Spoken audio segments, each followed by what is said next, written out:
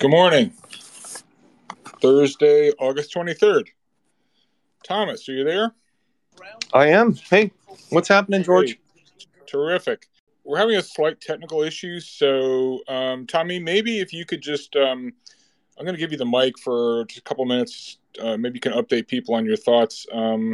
Talk about where you think we are right now. So take it away, Tommy. Okay. Let me give it a go here. Well, I'm looking at the tape here today, and we just are nearly breaking yesterday's lows on the SPYs and Qs, and I'm watching those just carefully as I always do. I think a lot of people came in today and were hoping for a bounce. The breadth of the market is still positive. It's fading a bit. One of the big things that I'm just focused on right now is I think that this the situation for Powell is dire. It's just he's got the absolute worst hand going into this weekend. Inflation is going to stay elevated. It might have peaked, but it's going to stay elevated. Sticky stuff like wages, food and rent and that kind of stuff is going to stay elevated, and that's not going to be easy to get to his 2% level anytime soon. The market, although we're seeing some real economic problems. This PMI report today was just dire. It was just absolutely terrible. And some of the comments, and I can read this. I'm just putting it in my note here. U.S. private sector firms signaled a sharper fall in business activity during August, according to the latest flash PMI data. The decrease in output was the fastest seen since May of 2020 and solid overall. But the rate of contraction also outpaced anything recorded outside the initial pandemic outbreak since the series began nearly 13 years ago. Now, this is a really negative thing, and the market saw this bad news, and they immediately hit the green button and bought the market, but it's starting to fade now. And I think that's we're getting to this place where bad is good, but now maybe bad will become actually bad. And so Powell is expected to be as hawkish as possible, to reiterate what all the Fed governors tried to do to, dampen put the wet blanket on the market. And Powell doesn't have a really good record at being very hawkish. He tends to go off the cuff and might say something like, well, we might moderate rate hikes going forward, or something like 50 basis points that the market could interpret as real positive. There's been a lot of people talking about the commitment of traders report with the heavy short positioning right now. Yeah, that's something I'm watching a lot. We've seen a lot of covering overall in the entire market as the markets have lifted in the last month. You can look back at whether it was the banks starting it off, the techs, lifting higher, and it was all on better than feared type numbers. The CPI really jammed everybody in. And the Bank of America Fund Manager Survey saw the largest, or one of the largest, increases in tech inflows in quite a while. And they obviously bought the mega cap names. Furthermore, the prime brokers have been telling everybody that they've seen the highest amount of covering going back to, I think it was January or February 2021. And that was essentially when the meme stock craze peaked. You had a lot of tech peaking. And so I think the setup it's not as bearish, bold, or setup as short as people really think. I think that's going to be, I don't think we're going to have a huge reaction off Jackson Hole. Hey, Tommy, sorry to interrupt you. We're having some background issues here. Could you please accept my invitation to co-host, and that way you could take some questions as well? I'm trying to get the speaker on. It's great. So you're co-host now. Tommy, could you just run the room for a few minutes? We'll have him on in 5 minutes or so. We're just having some problems. Take it away, Tommy. Okay, I'll dance. Anyway, that's we've seen some really strong moves in the bond market. Bond market's rallying today. You have commodities going crazy. What OPEC and Saudi Arabia said, I think it was Saudi Arabia, about tightening supplies. That I think is real worrisome.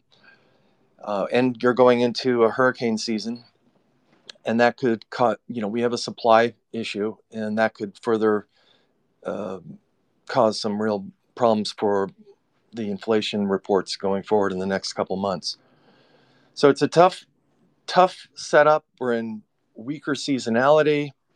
I think you're going to see some interesting reports, companies reporting this week. Starting with tomorrow, you have NVIDIA, and remember they guided down. And I think I saw Citibank or Bank of America, their semi-analysts said that they could even miss their lowered guidance by $1 billion. So I think it's a little worry. There's some worries there.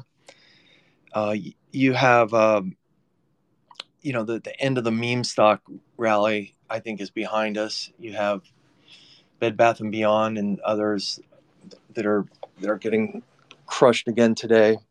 A lot of the speculative stuff is really starting to come back down. Peloton is down a lot. I always look at, some companies like Affirm are still up there. ARK has had a big move down, and energy stocks have rebounded. And I have a little bit of exposure on a couple energy names that are doing well. I think materials are starting to reemerge. Freeport, Alcoa, Nucor, X. I think those are looking okay. And you're seeing staples come back down a little. They've been a nice safe haven type place. So I think it's right now. I think Powell's got a really difficult job. I wouldn't want his job. And he needs the market to come down to tighten financial conditions. And I speak to Julian Brigden a couple times a week, and he's thinking that the Fed is just going to keep going and going and going.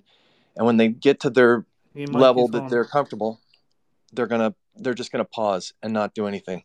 So people thinking they're gonna reverse course, I think that's hopeful thinking at this point. All right, do we have it, George? We're good. Say, okay. Hey, thanks for dancing, Tommy. You'll have to fill me in later on what you actually said. Oh yeah. Well, this has not been my finest hour between messing up the music intro and the technology problems we had. I apologize for that. Anyway, thanks, Tommy. I read your stuff every day, so I kind of know what you're thinking anyway. So that's all good. Okay, so and now for something different. We are very pleased to have with us an old Japanese hand, an expert, a friend of mine who I've known for, oh my gosh, over 3 decades now, who's probably forgotten more about the Japanese market than all of us put together in this room. And I think it'd be very, and so, we speak of, one speaks of the lost decade for Japan. I think it's rather been more a case of 3 decades. In any event, I've known Alexander going back over 3 decades, from the time when he was the Japanese equity strategist for Morgan Stanley. He's had a number of different positions in his career. I believe he started his career at Daiichi Securities. And Alex, I'm not even sure if Daiichi's still around. You'll fill me in on that. Later went on to work at Nikko Solomon Smith Barney, worked at a REIT firm, and now is with Milestone Asset Management. So there's been a dearth of Japanese hands on Twitter because there aren't too many left around. There aren't too many survivors. And so I'm really grateful that Alexander has come to spend some time with us to talk about Japan, the opportunities he sees there, world markets. He's a student of financial history, and lessons for America. So, Alexander, it's great that you're here. If you unmute yourself, please, and we can get this party started. Alexander, how are you, my friend? Good, thank Good, you. excellent. So just speak up a touch so everyone can hear you. So Okay. maybe we could just start. People don't know you. You've been in hiding. Um, Japan has exactly the flavor of the day in recent decades. Maybe just talk a little bit about your career and what you're doing now. How'd you get started in this industry and various, stops along the way? What have you learned and what are you doing now? Well, first of all, it's very kind of you to have me on your space. I feel very privileged. Um, as far as my getting started in the business is concerned, I studied Latin and Greek and ancient literature and ancient history at university. And in the English manner, I presumed to become a stockbroker. And at the time, when I left, the Japanese brokers were hiring heavily in London because, of course, the bubble was just getting underway in Japan. So for me, my first trip to Japan, um, first exposure to Japan was bubble era Japan, which, as you can imagine, as an impressionable young stockbroker, was quite a lot of fun. Alexander, if I might add, what year was that, Alexander? 1985. Ah, see, you still So had I belong I yeah. belong to the technically to the dinosaurs club, um, who in Japan dated to those who were active in the market before March of 1986, which is the official date of the beginning of the bubble. So you were there for the run. You weren't one of these who came in right at the top in '89. So you had a taste of what a good bona fide bull market was like, correct? That's right, and I was a real estate analyst in the middle of the biggest real estate bubble up to that time. So it was doubly a lot of fun for me. So you were sort of, if Kathy Wood were alive in 1985 and she had a Japanese cousin, that was you. Is that That about was right? me. That was Okay, me. there you go. Okay, go on. That's right. Although I think I perhaps wasn't quite as impressionable as all that. All right. The A little bit of British understatement there. Go ahead, Alexander. Keep the going. the so I joined Morgan Stanley in 1991, and initially as a real estate analyst again, but then was asked by Barton Biggs to do equity strategy because Barton believed, I think probably rightly, that in Asia real estate is the center of the market. And by this time, of course, the Japanese bubble had burst, but nobody had noticed. And life was going on in the same bubbly manner as before, but without the economic support that the bubble gave. And that all came crashing to a halt in 1996, I'm sorry, when it was finally realized as the economy cratered that something new and unusual was happening rather than just a cyclical downturn and cyclical recovery. And then um, I spent some time doing equity strategy at Nikko City, and then joined a buy side firm where we specialized in J REITs, going back to my real estate roots.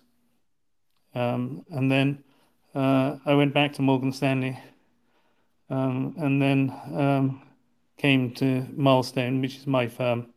I own it, and we do small cap value, domestically orientated Japan, which is good for us because there aren't very many other people who do it, so there's less competition.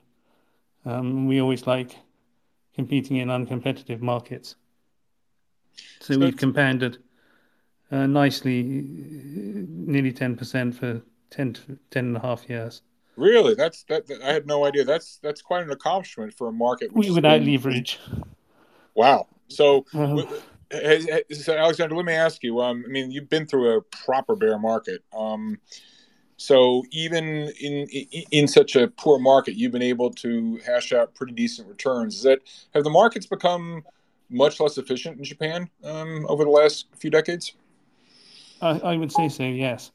And I would blame the increase in index activity And there are international reasons for that. It's a global trend. But there are domestic or more Japanese reasons for it. Going back to your introduction, the number of Japanese specialists is very, very small. So it's much easier for investors than it is to deal in individual stocks. And as a result, price discovery in individual stocks has come to take much more time than would normally be the case. So, Alex, it might be helpful for many. You've been through a proper bear market, as have I. We first got to know each other around things Japanese. And I look at my Rolodex, or I guess you'd call it a Microsoft contacts list. The number of folks that are left, the survivors as they were, few and far between. Can you just explain a little bit,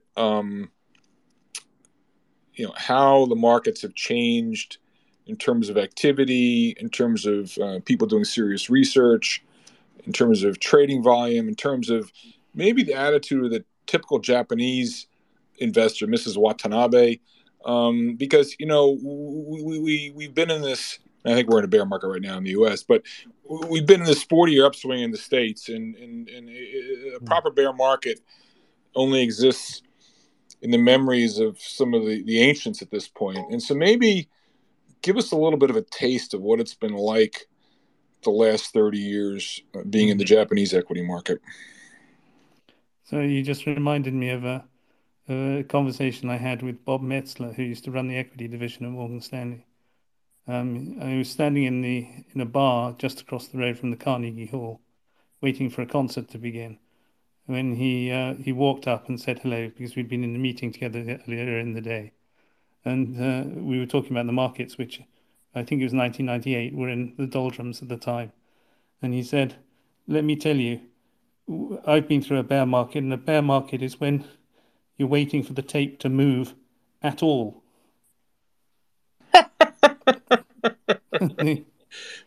Yeah. Which has the ring of truth on it. As far as Mrs. Watanabe is concerned, Mrs. Watanabe never really traded stocks and doesn't still trade stocks. The stocks are considered slightly déclassé. I was having a conversation with a Japanese friend the other day who'd had to apologize to his prospective father-in-law for being a stockbroker. And I know people who were prevented from marrying the girls of their choice because they were stockbrokers. So, are you serious? I'm totally serious. It's considered a very déclassé profession. That you're talking about in Japan? In Japan, yes. In Japan, got it. Okay. So Mrs. Watanabe doesn't really trade stocks. They have small positions and they treat it like gambling. Mrs. Watanabe has a brother there who runs a small business, and he trades a lot, and he trades both individual stocks and derivative structures. And it's very interesting to examine the derivative structures. They're usually capital guaranteed in one way or another. Whether anything's ever actually capital guaranteed, of course, is a different question. These capital guaranteed notes with knockout options are all struck around an 8% return. So the risk-free, in inverted commas, return is 8%. So we use 8% as the cost of equity, the actual cost of equity for Japanese equities, based on that real world observation rather than on pure theory. And we find that in our stocks, it's Mr. Watanabe, Mrs. Watanabe's brother, who is the price maker. And finally, at the end of the run, the Japanese institution becomes involved. The Japanese institution, going back to the tape not moving, the Japanese institution doesn't trade stocks. It sits on a small position in stocks relative to its total asset base. And it turns it over roughly 1/3 of the pace to 1/4 of the pace of the foreign investor. So all of the trading activity is Mr. Watanabe and the foreign investor. And the foreign investor has very strong biases. They're only interested in growth. They're only interested in large capitalization shares. And put crudely, they're rather more interested in companies that they've heard of than companies that they've not heard of. So there are Alex, very Alexander, so I have to interrupt you. I'm sorry. Listen to that description. That could aptly describe what passes for an acceptable or exciting investment idea in the U.S. market nowadays. that's right. And there's an added twist in recent years. The regional center for most financial institutions has become Hong Kong. And of course, Hong Kong hires from the Hong Kong talent pool, which is almost exclusively non-Japanese. So the companies that provide English language information are at a serious advantage compared with those that don't. And we tend to fish in the water where there's no English language information. Alexander, just fill in a second. When you're talking about this 8% quote unquote guaranteed return, are you talking about these are returns that are on offer present day, or you're going back a couple of decades? Present day. So So how does this work? 8% seems to be a magic number. So Mrs. Watanabe's brother goes and buys this note with an 8% guaranteed return. And how are those notes actually being structured? Are they selling puts against the principal? What are they doing exactly to generate that? Yes, they're selling puts with knockouts attached to them. So that the worst case in inverted commas that can happen is that you get your money back plus 8%. The worst case. Okay. That's right. Okay. Indeed. Well, it tells you if you've got a brokerage industry that's dedicated to structuring these sorts of notes, and it's 8% at an annualized rate. So the shorter term notes, the notes, the lower the actual payout. But if you've got an industry that's dedicated to structuring this sort of paper, it's not entirely surprising that you don't have an industry that spends a great deal of time on equity research. Got it. But so just walk me through, or for everyone in the room, let's just go through the mechanics of one of these notes. So Mrs. Watanabe's brother buys one of these notes. Some moribund financial Japanese intermediary just needs to generate the income. They sell the out of the money puts.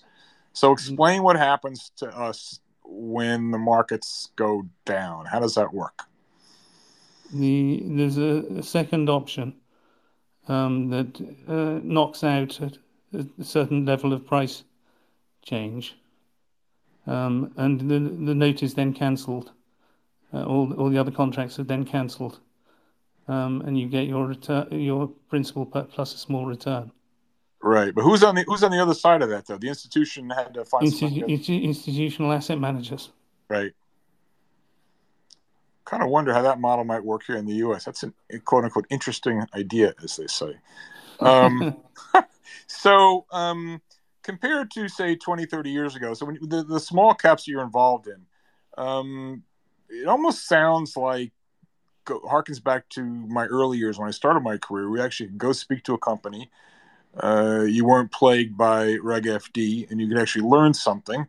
That's, I think, nowadays called NPI, and they've been properly or improperly vetted by the lawyers and accountants about what to say, what not to say. So I guess the question I ask is it possible to actually gain an edge, as it were, by going and speaking to companies? Do you find the discourse, the interaction with the management useful? Very useful. We do we're a group of 5 in the management team, and we do over 1,000 company contacts a year. So there is no research on the stuff that we look at. So we've got to do it all by ourselves. And the only way of doing it is to talk to the management.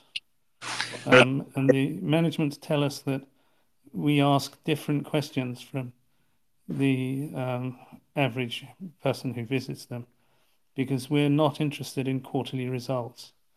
Well, we obviously are interested in quarterly results. We're not centrally concerned with quarterly profit forecasts. We're not trying to game the announcement cycle. We're interested in forming a picture of the company's competitive position, whether it's sustainable or not, and its competitive and its sustainable earnings power over an indefinite medium term. Alexander, quaint old notion that is. a little bit of syrup. Well, that's right. But the companies quite like it, funnily enough. Alexander, could you just, for everyone in the room, because they might be, I'm sure they're not as familiar as you are with the Japanese market, how often do Japanese companies report their earnings? Well, nowadays, quarterly. That's all changed since you and I were kicking off in the 80s. Yeah, it used to be semi-annual, and so you could get well into the 6-month period, and then we would always be speculating about an upward revision or downward revision to come. That's right. But I think Mr. Watanabe is not tuned into quarterly earnings releases because the semi-annual releases have far more stock market impact than do the quarterly numbers. I see. So, and then you say there are a few who are actually uh, visiting companies, or the questions they're getting are different from yours. So you find this affords you a pretty nice advantage in terms of being able to That's add right. value. That's excellent. And we to give credit where it's due. The totality of the improvement in corporate governance that we've seen as a result of corporate governance regulation in Japan is that we get a higher class of director to come and see us than we used to. So whereas we used to just get an ordinary managing director, we now get a senior managing director, or even the second in command of the firm, or even the president. Wow. So there's a small industry telling us that Japanese corporate governance has become Anglo-Saxon. It hasn't, but it's certainly more polite than it was. Yeah, with listening to you speak, it's taken me down memory lane. So let's talk about corporate governance, and let's talk about the concept of shareholder value. I remember in my early formative years in the 80s, the idea of maximizing shareholder value did not exist in the Japanese vocabulary. Um, that certainly is have they taken that on board? Have they been infected by that bug, or do they have a healthy regard for that, and they just now regard shareholders as another constituency to be dealt with? Like I do recall, I mean, this is alien to Anglo-Saxon investors, but the idea that the employees or the customers or the suppliers of the company might be more important, rank ahead of the shareholders. So how has that attitude changed over the last few decades? Well, it hasn't actually. Okay. To put it in perspective, a very good friend of mine is a director, going to be, he's a partner actually, one of the very large international consulting firms. He's Japanese but educated in Britain. One of his jobs is to hold remedial classes for newly promoted managing directors of large Japanese companies to introduce them to such exotic concepts as cost of equity. And so on. That's this year, last year. So the conceptual basis for a sophisticated understanding of shareholder value is completely lacking in Japanese corporate circles, and that's not going to change. At least not going to change quickly. So how often do Japanese companies actually care about their, or is it the rare company? The cost of wow. Well, our companies have to get. There's a big difference between big companies and little companies, and every time that we visit a big company, we're horrified as to what we find. But small companies are in a different position. So big companies are capable of borrowing at an undifferentiated rate, more or less limitless amounts of money, irrespective of the condition of their balance sheet, because they're socially important. If you're a small company, by contrast, you're on getting the other end of that particular stick, and you can't borrow when you need to borrow because all the credit allocation has been taken up by improbably stretched big companies. So does that therefore imply that with many of the larger companies, there's been you tend to see a greater incidence of misallocation of resources? Yes. Right. To put it in perspective, a friend of mine bought an agricultural setup in northern Japan for 600 million yen. 3 years previously, it had cost 6 billion yen to a large beer company to build. And he was marveling in that conversation at the ability of the big company to waste 6 billion yen on a farm.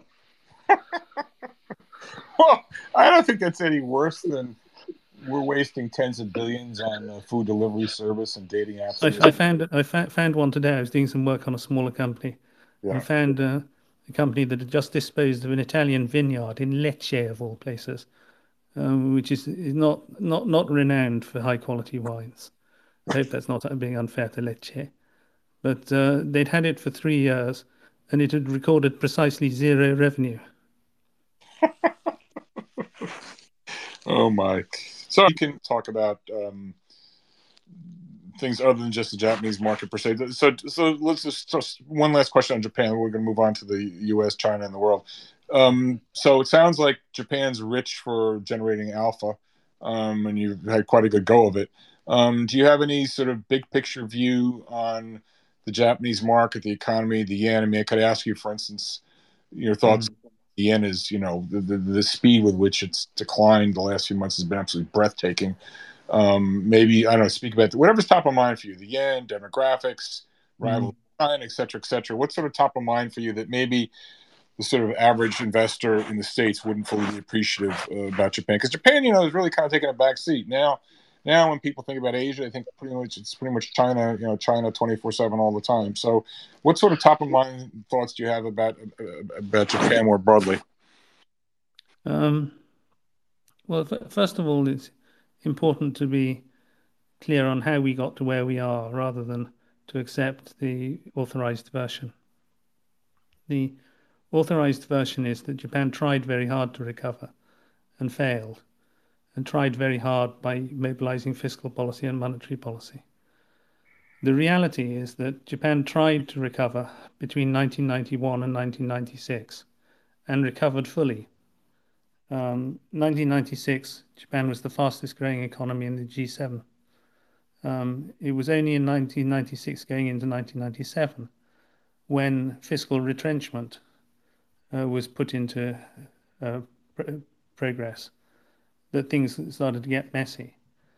So the first period, we won't talk about it, but the first period is up to 1996. The second period is from 1996 to 2013. And what happened in 2013? The yen had a maxi devaluation presided over by late former Prime Minister Abe. Whether he was actually, or the Bank of Japan was actually in control of the yen at that time, I don't know. But they either got lucky or something happened somewhere else that precipitated yen depreciation on a scale sufficient to bring the yen to a position whereby it was undervalued on a purchasing power value basis. And this is transformatory, because beginning with the Plaza Agreement in 1985, for 30 years, the yen was more than 10% overvalued relative to the purchasing power parity estimate produced by the OECD for the subsequent period. Since 2013, the yen has been undervalued marginally until recently, but now quite nicely 20% undervalued compared with the same OECD purchasing power estimate. So the story of the bubble is both a domestic story and an international story. And the international story element of it is usually underplayed, under-recognized. It was impossible for Japan to recover properly in the immediate post-bubble period because it was competing with one hand tied behind its back, and in the form of an seriously overvalued currency, which it was felt they couldn't change because America had strategically chosen, they felt, to have a stronger yen rather than a weaker yen. So that all changed in 2013, and we're still dealing with the consequences. And the current yen depreciation, I personally cannot see as a bad thing. It seems to me actually rather lucky for Japan again that the yen is going weaker rather than stronger. It doesn't mean it'll stay weaker, because so much of the power behind the yen's depreciation is the view of the Federal Reserve, going to tighten and the Bank of Japan not going to tighten. But if they do nothing and the yen stays relatively quiet in the 130s, that will be a massive tailwind for Japan. It's interesting that our companies do not worry about the weaker currency. They're not exporters, but they don't worry about the weaker currency. And I think that's correct. So why is there so much noise about weaker currency being a threat or a danger? Well, it's because big companies, as usual, have got themselves the wrong way round.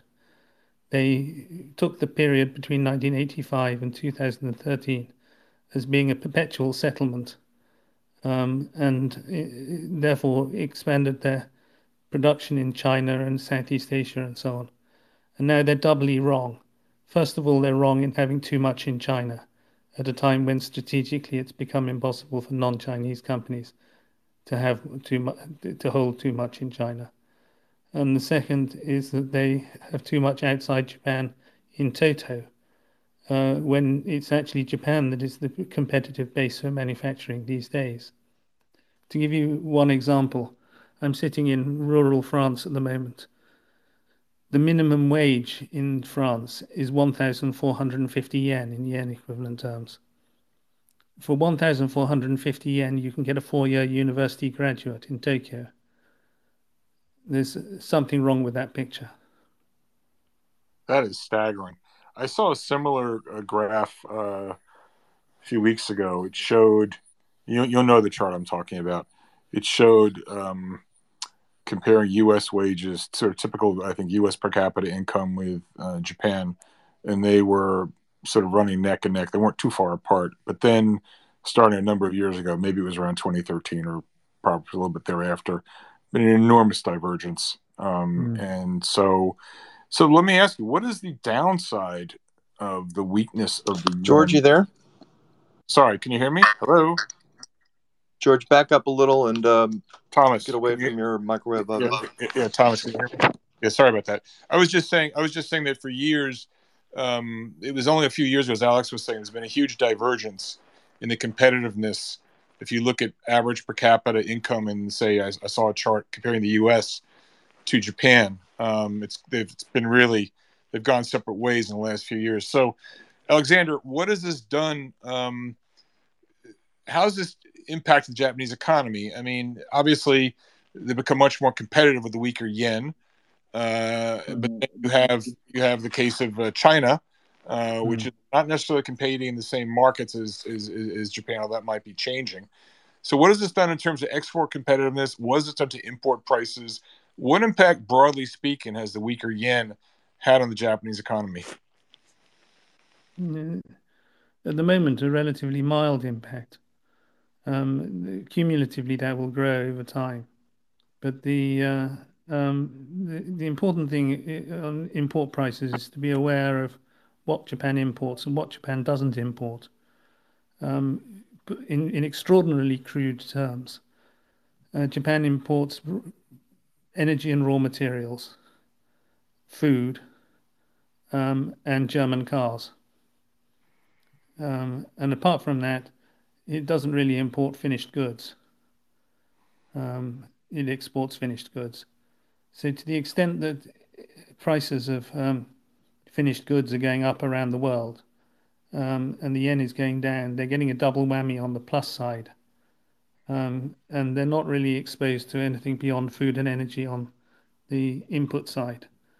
The issue for Japan over the long run is not the yen rate, it's the level of investment. There's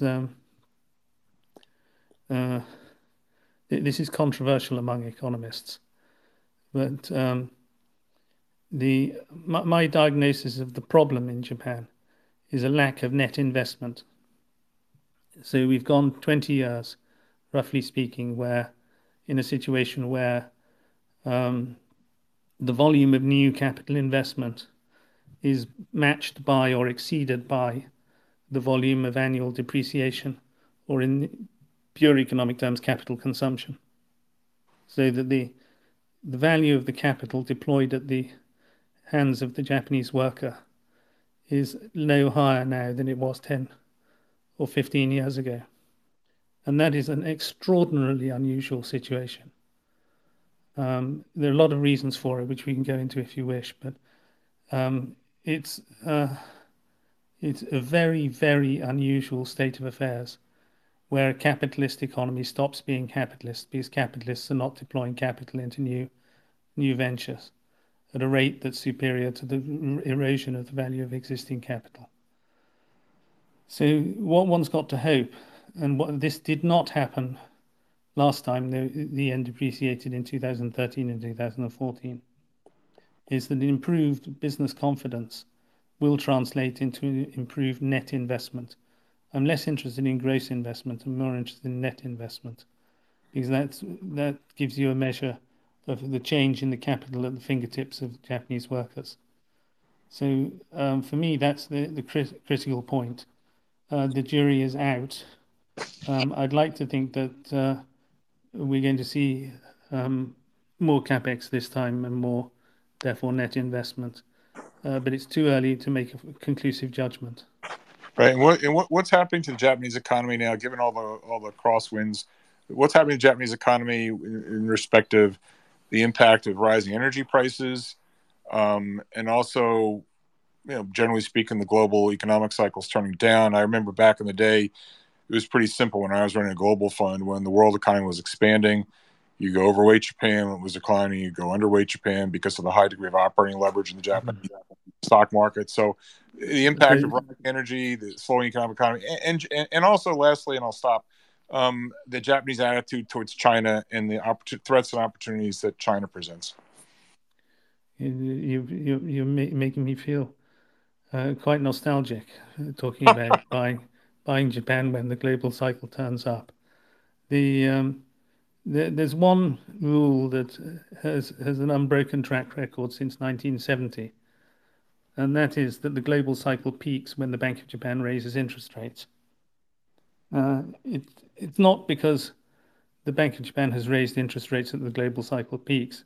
It's because the global cycle has been slowing for some time, and it takes that amount of time for the Bank of Japan to getting around to noticing that it is more than that amount of time to getting around to noticing that it has slowed.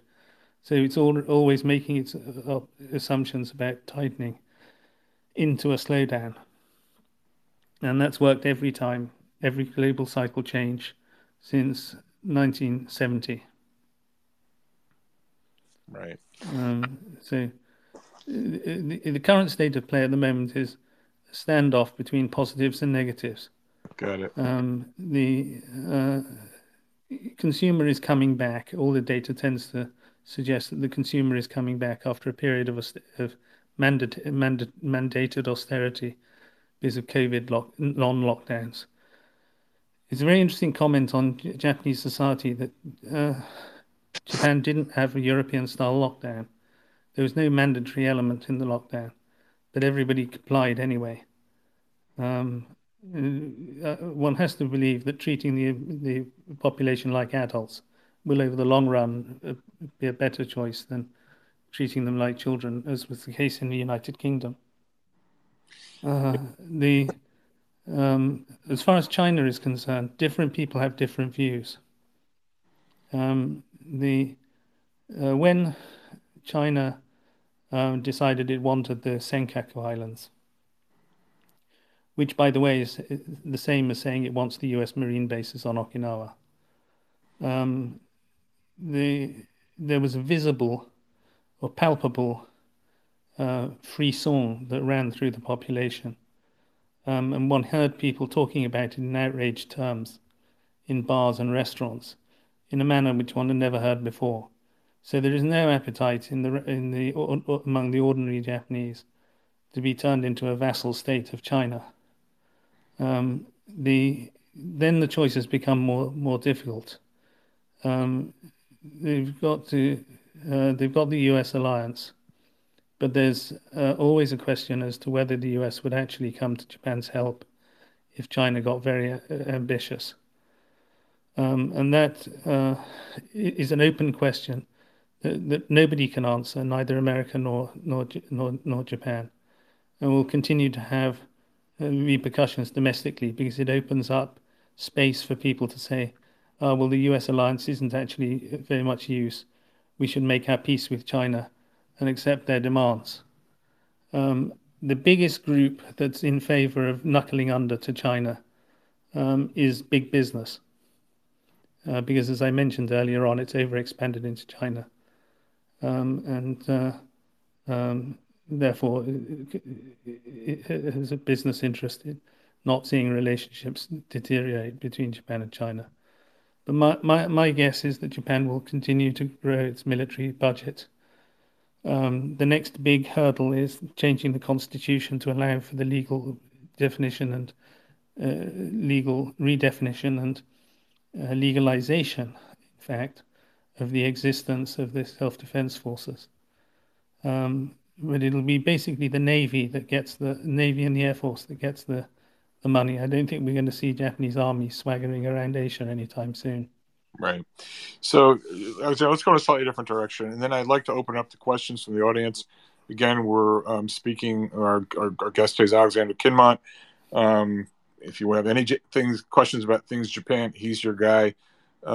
He's one of the smartest observers with a long-standing tenure on the Japanese equity market, dating way back to the 80s.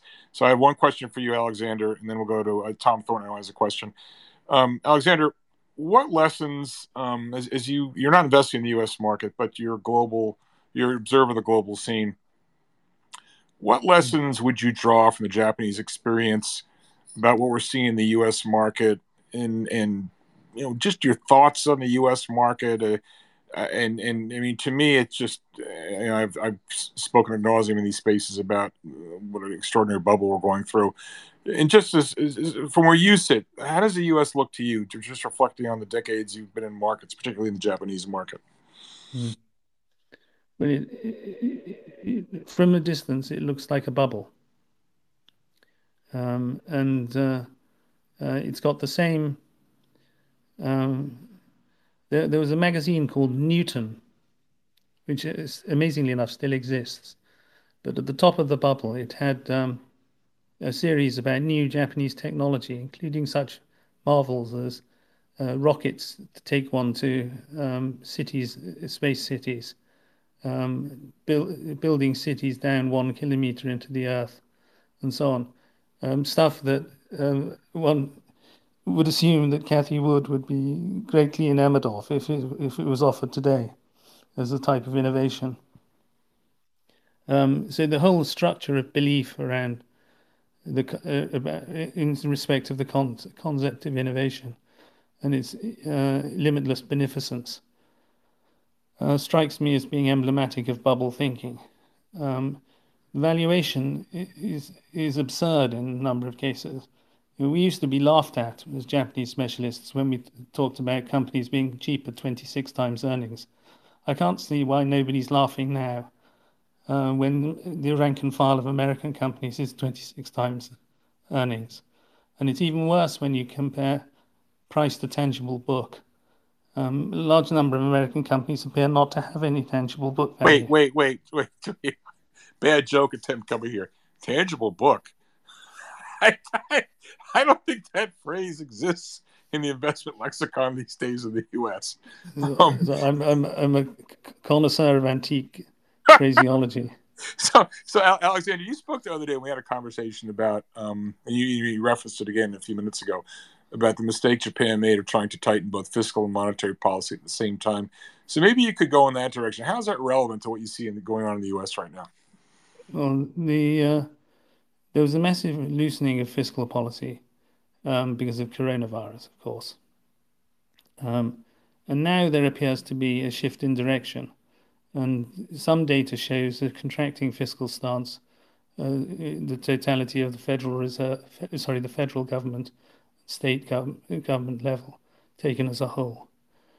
The first point to make is how fantastically unusual is fiscal contraction in the United States.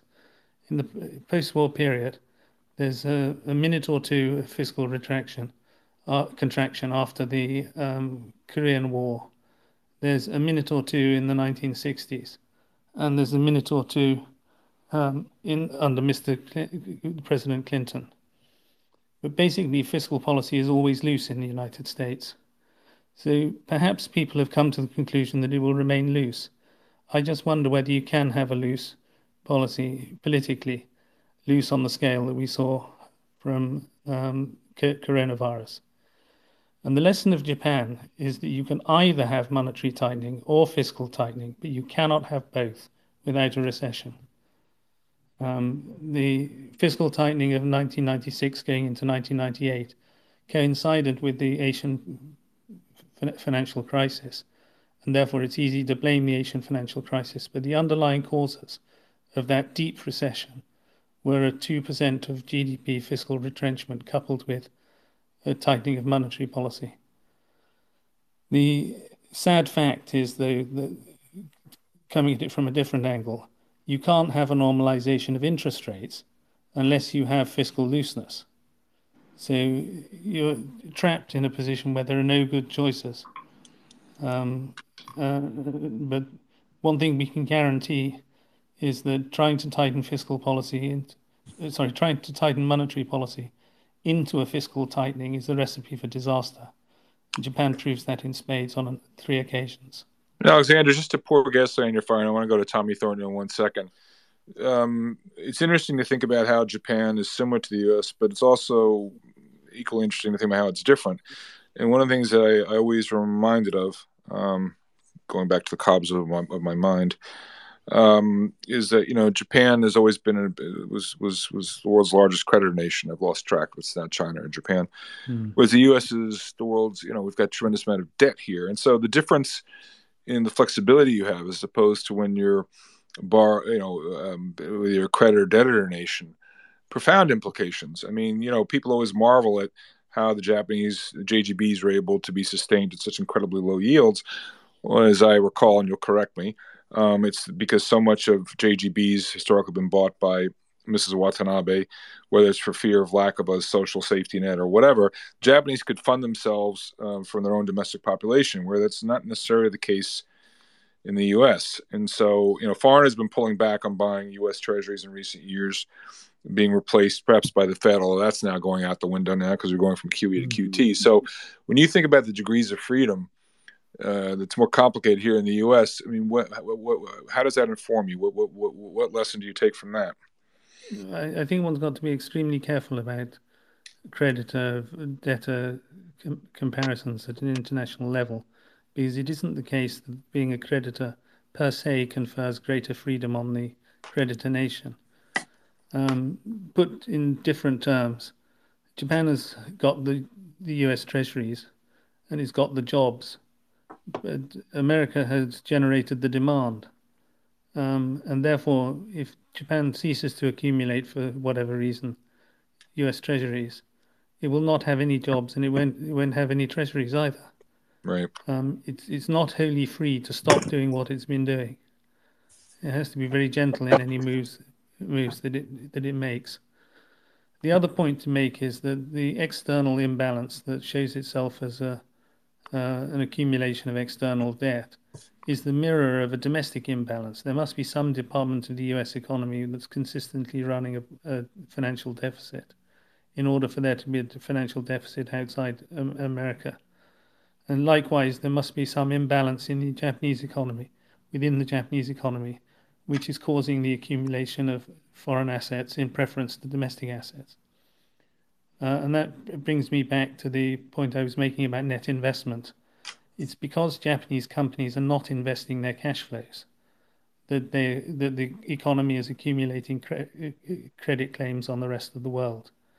It's because in America the consumer is spending more than their cash flow, and the business sector also spending more than its cash flow, that there is an international deficit. So it's to me it's not.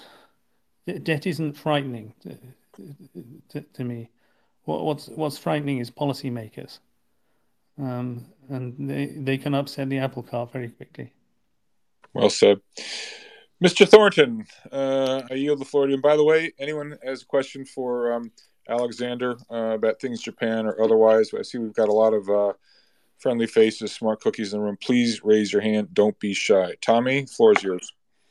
Alexander, this has been a very fascinating and informative conversation. The history that the knowledge that you have going back with these markets and economy with Japan is just astounding.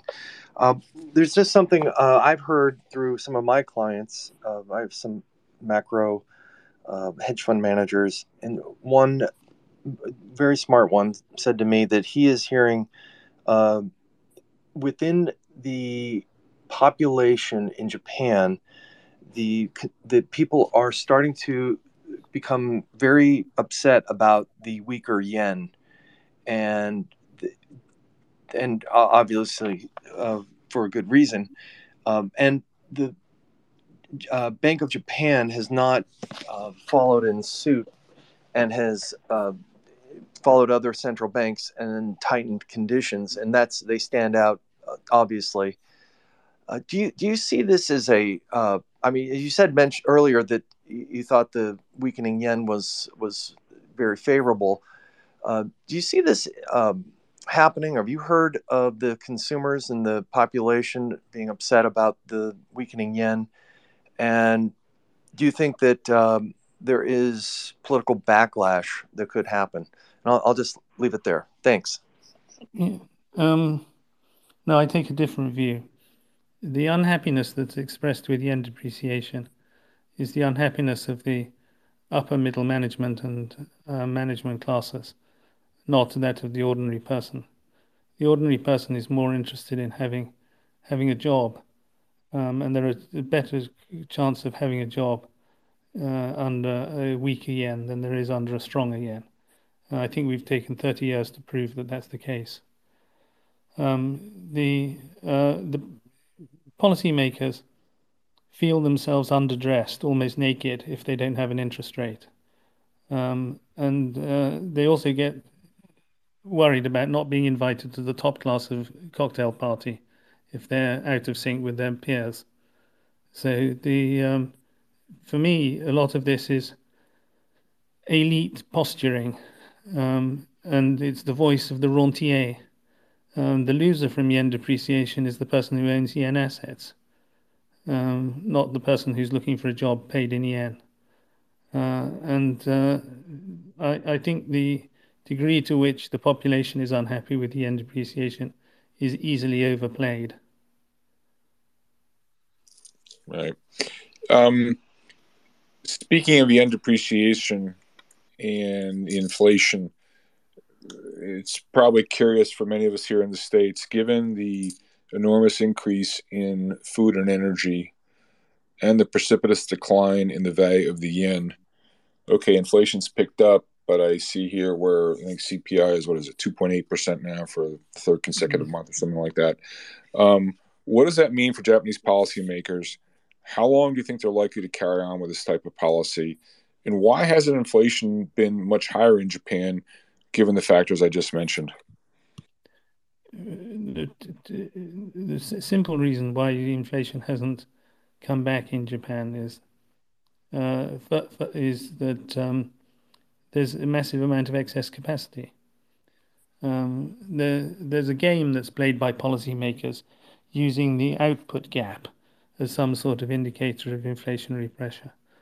When it was a research organization in America, and the Brookings Institute examined Japanese output gap estimates, it found them ranging from 10 to 0%, minus 10 to 0%. So they're all made up numbers. We can go into problem with using the trend to extrapolate, but if you wish. But that's basically what everybody's doing. They're drawing a straight line and then a deviation from a straight line. The problem is that the straight line has no intellectual content. And going back to what I was saying about net investment, the problem is that demand is depressed because there's a lack of investment going on in the economy. But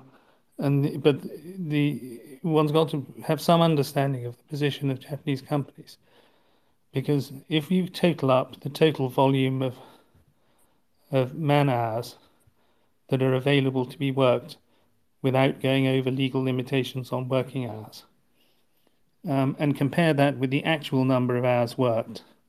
The actual number of hours worked is 15% less than the total potential number of hours worked in the workable in the economy. So there's a massive slack in the economy, and that's why prices are not going up yet. Alexander, it's interesting to hear as I hear you utter those words.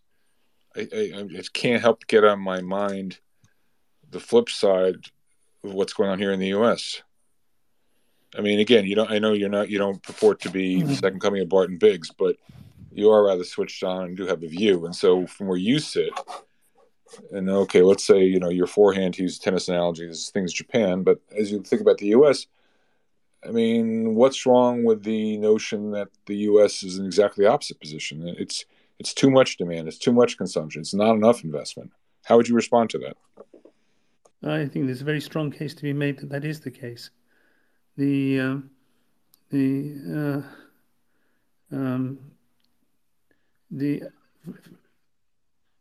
I think it's also important to recognize that inflation has a backhand and a forehand. The forehand is demand, of course, but the backhand is supply, and the great retirement, you only live once, and all of this sort of thing, anecdotally seems to add up to a massive retirement of labour from the US economy, just at the point that demand is growing stronger. Right. So an inflationary recipe. Right. It's worth looking back over inflationary episodes in the past, and for instance, remembering the 1970s and the prevalence of strikes, which were a form of labour withdrawal as well.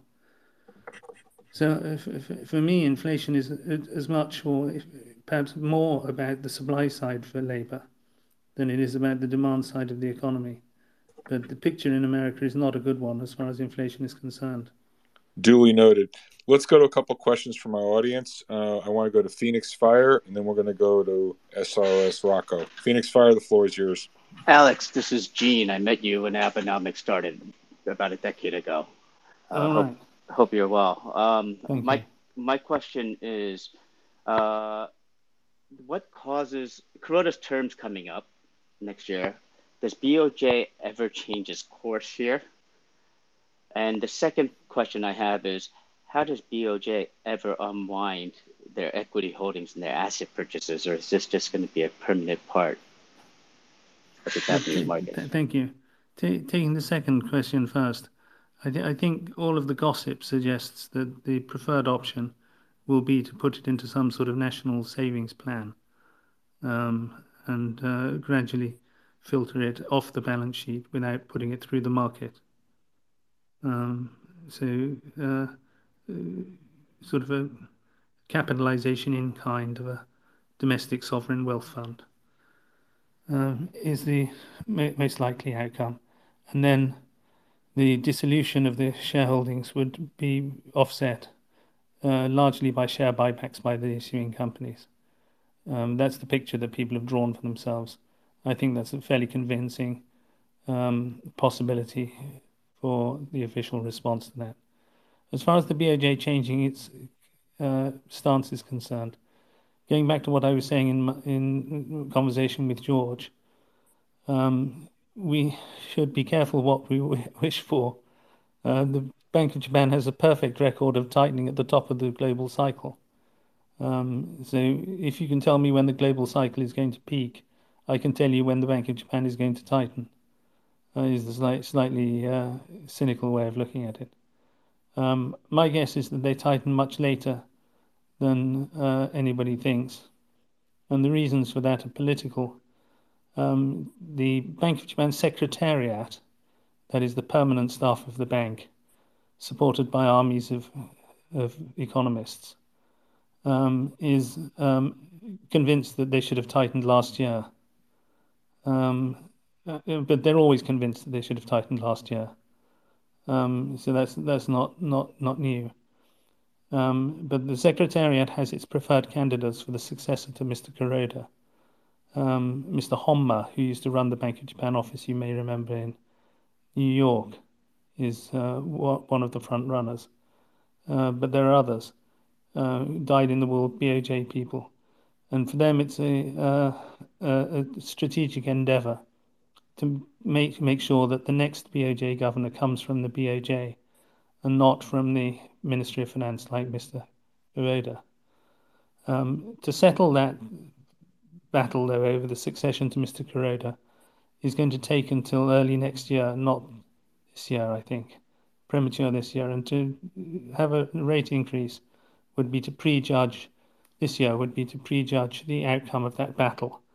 So I'm assuming that battling between the factions continues until Mr. Kuroda's term ends, and that the change in policy only comes under a new governor. Thanks for that, Alex. Good question, Phoenix. Okay, let's go to SRS Rocco report. The floor is yours. Please unmute yourself, SRS. Thanks, George. Hello, Alexander. This is Steve, and I do appreciate your insight of the Japanese market. I had one question. We've seen much higher natural gas prices, LNG prices hit Europe, and now also in Japan. Japan is the second largest importer of LNG in Asia. And I know some of these are longer contracts, the price might be lower, but have you seen the impact of higher energy prices, because you say that Japan basically imports food and energy raw materials? Are you seeing any impact on higher energy prices on the Japanese businesses and the economy? Not at the moment. Companies are aware that rising prices have come to the international market and are going to come into Japan in due course. But the structure, particularly of natural gas, the structure of the natural gas importation market, non-market in Japan, it protects Japan for a very considerable period against rising prices. If we go back to when natural gas in America was $2 or $3 a puff, a unit, Japan, the average price of the same unit being landed in Japan was $19, because the Japan price includes gasification, liquefaction, transport, insurance, and all the rest of it. So Japan has continued to pay, even when gas was cheap, $14 to $19. And it's a big national project, Ichthys in Australia. The Ichthys gas field will come on at $13. Has come on at $13, I'm sorry. So there's significant protection in the structure of the deals that they've done against the very sharp rise in LNG prices alone. The other factor of importance in energy, of course, is nuclear. And very quietly, nuclear is being reopened.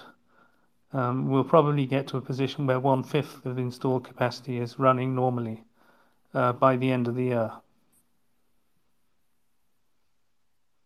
Alexander, on that last point on nuclear, I think that's a very timely subject, given that I think the ESG movement's on its back foot right now. There's a lot of rethinking going around. I think the tide has turned.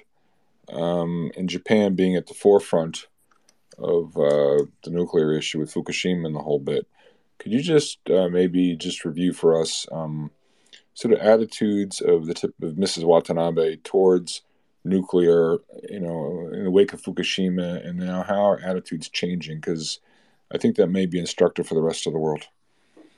Yes, it's one of the most divisive issues in politics in Japan, with heavyweight figures on both sides of the question.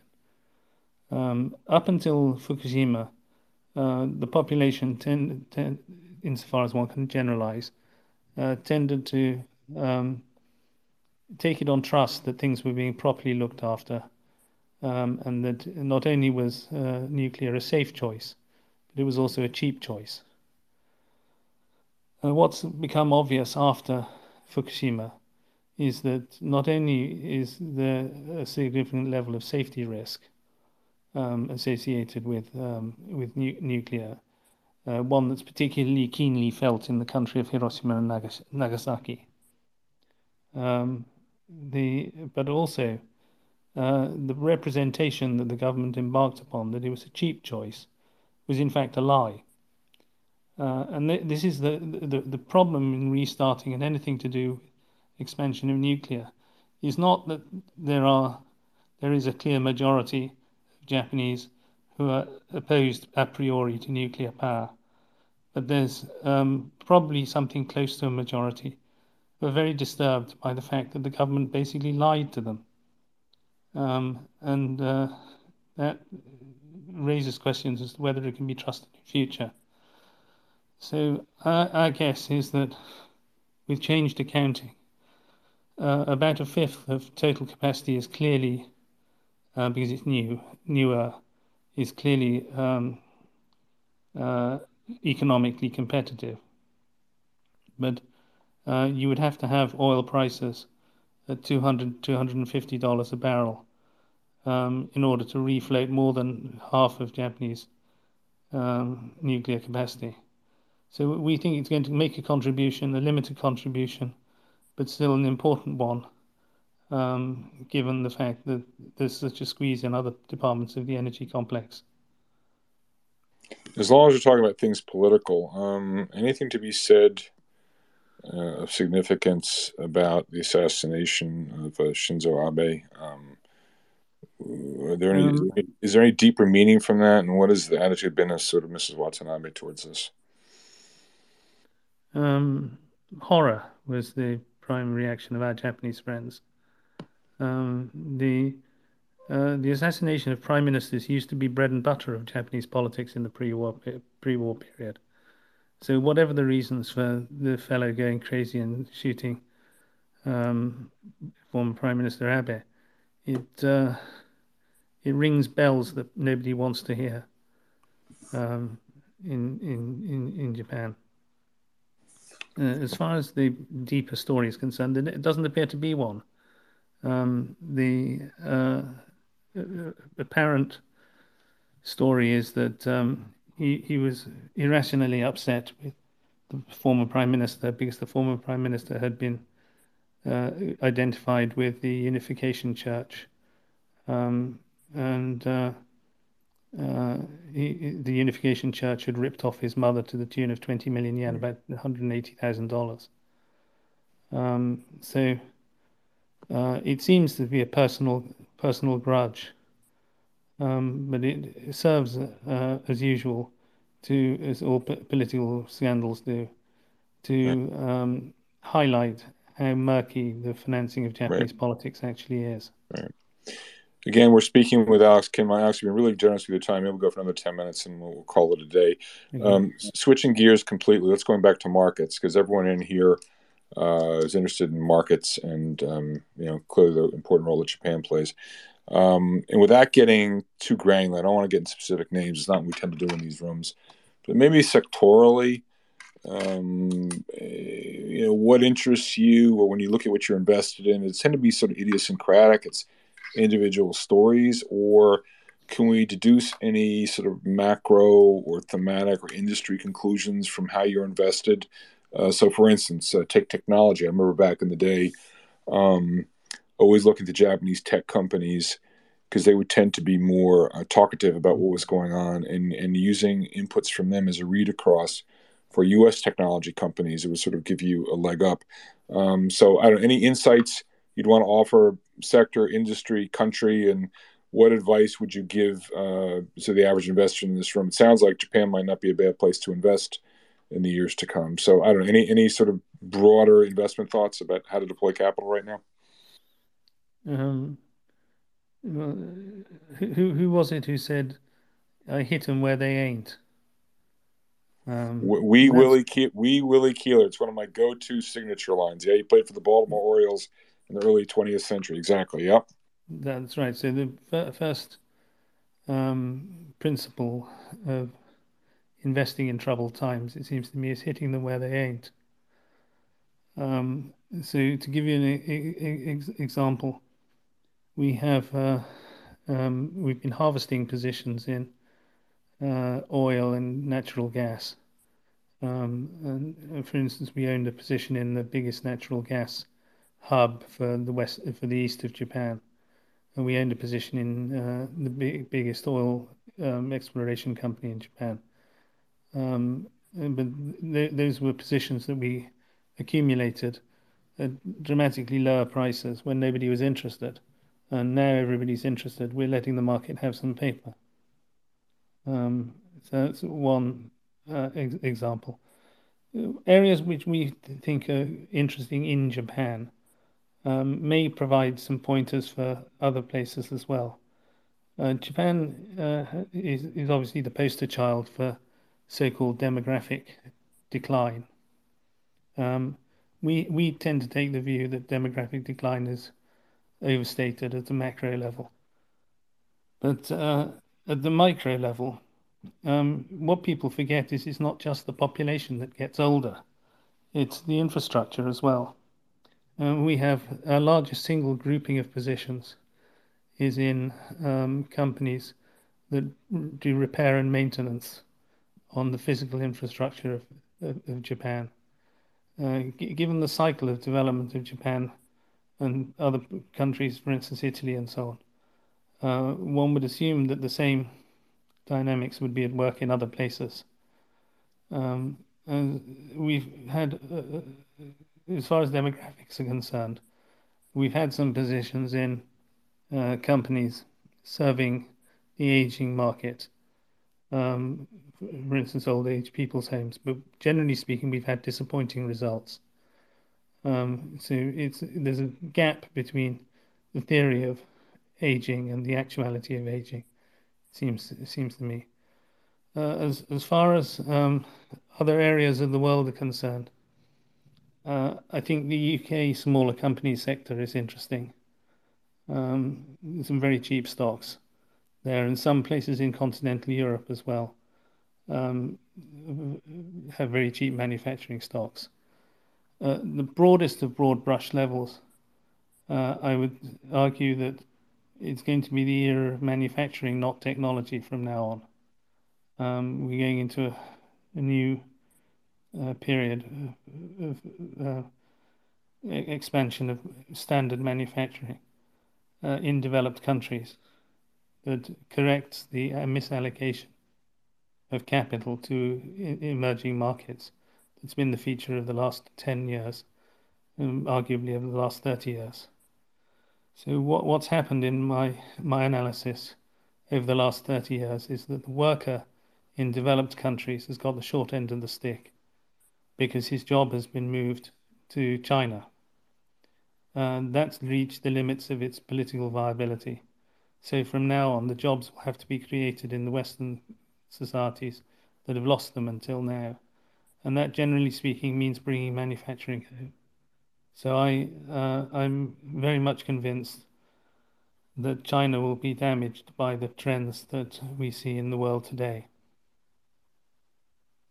Thanks for that. By the way, Alex, before I go on to the next question, it's a rather sad moment. You wouldn't have seen this because you've been speaking very kind with your remarks, but a former client of yours and casual friend of mine, Julian Robertson, he was just announced he passed away at the age of 90. I know, Tommy, you tweeted that out, but Alex, I'm sure, I'm certain, I know you had dealings with Julian back in the day, and he took me on his private jet. Could you talk to maybe just a minute or two about Julian, either what it was like being on his jet or his famous shorting of Japanese bank stocks, or just maybe give us a couple of just some your favorite stories or some color commentary on Julian, because he's truly one of the all-time greats. The thing that struck me about Julian was his politeness. In a business where it's very easy to find people who casually disobliging about other people, he never had a bad word for anyone, and he always treated me, though I was much younger and completely inexperienced and utterly useless, with with great kindness. So I'm very, very sad to hear the news. As far as investing is concerned, his short on Japanese banks is one of the all-time great short positions. And it was so large that the P&L was hundreds of millions of dollars a day, which in those days was quite a lot of money. Combined with an exterior politeness, he had a very fine focus on what was really important. And he also made a huge amount of money out of going long JGBs at the same time. So Japan was a market that he liked, and he visited a lot. And I always enjoyed meeting him. Yeah, he was a real fine, genteel Southerner, class act. Class act, absolutely. Yeah. What he did was he had the ability to keep things simple. Why are we short Japanese banks? Because they're bust. Why are we long JGBs? Because the economy is going to implode. And overthinking things is, as you know, the enemy of investment success very often. Well, keeping it simple, and I have an infinite ability to overly complicate things.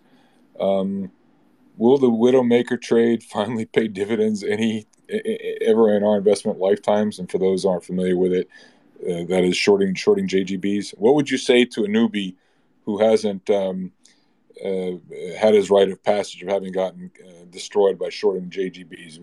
Is it just like the opposite of the Nike commercials, just don't do it? Or do you think we're finally coming up on a time where that trade may actually work? I would. It's a variation on the theme of keep it simple. The JGB is not going to fall out of bed because people have lost confidence in the Japanese government.